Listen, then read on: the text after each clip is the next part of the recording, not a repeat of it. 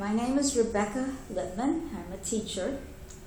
And when you're a teacher, that means you're interested in the future, because there are children out there that have to learn so many things.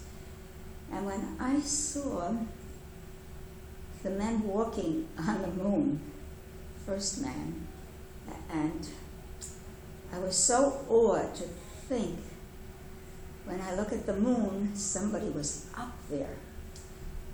This was almost like magic to me.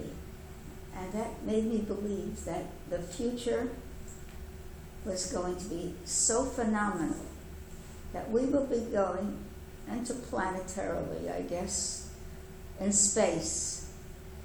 I won't be around. I'm 90 years old now, going on 91, so I won't be around. But I think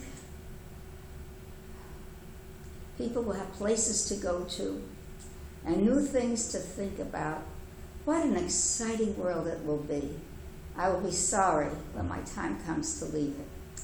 So I hope we keep working at it, funding it, and make it a possibility for many people to have that wonderful opportunity to look down at our little earth.